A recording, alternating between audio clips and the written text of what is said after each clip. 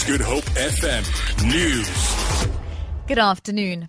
Western Cape Police are still trying to find out what really killed two siblings aged 4 and 6 years old from Phillipi on the Cape Flats after the city of Cape Town ruled out that they had died from eating poisonous chicken. City health authorities say the bacterial organisms found on the food samples were not enough to cause illness or death. The chicken was apparently bought from a street vendor. 3 other children have been discharged from the hospital after eating the same meal. A man said to be the father of the dead children is in a stable condition in hospital. The High Court in Durban has granted an interdict against the ANC Youth League for the memorial service for the Ahmed Kathrada tomorrow. Judge Rashid Vahed ruled that while the ANC Youth League could attend, they had to behave and caution their members. The organizers of the event, the Active Citizens Group, went to court over fears for the safety of the keynote speaker, ex-Finance Minister Pravin Gordhan. The ANC Youth League called Gordhan to an enemy agent. ANC Youth League Secretary in KwaZulu-Natal, Tandutolo Sabelo, says there's no threat to disrupt the memorial service. Hundreds of people have protested outside the South African embassy in London, asking for President Jacob Zuma's resignation. Many protesters are planning to return to South Africa soon and express disappointment in Zuma's apparent neglect to act in the national interest.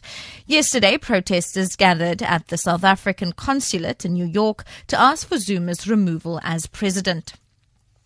And then taking a look abroad, British Foreign Minister Boris Johnson has cancelled a visit to Moscow due to rising tensions between Russia and the United States. U.S. missiles destroyed a Syrian Air Force base from where a chemical was reportedly launched, which killed 90 civilians. This prompted Russia to ask for an urgent sitting of the UN Secretary Council. Britain strongly supports the U.S.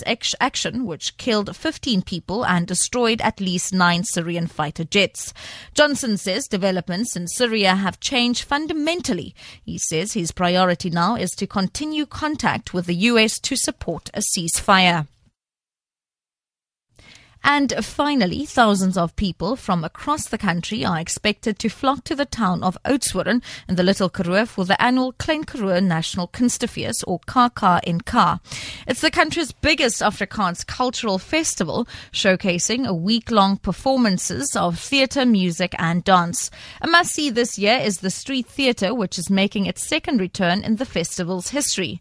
These visitors say they are excited by the entertainment lineup.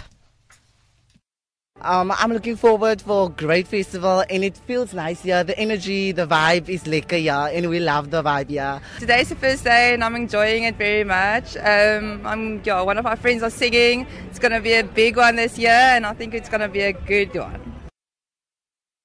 For Good Hope FM News, I'm Shirley Barnes.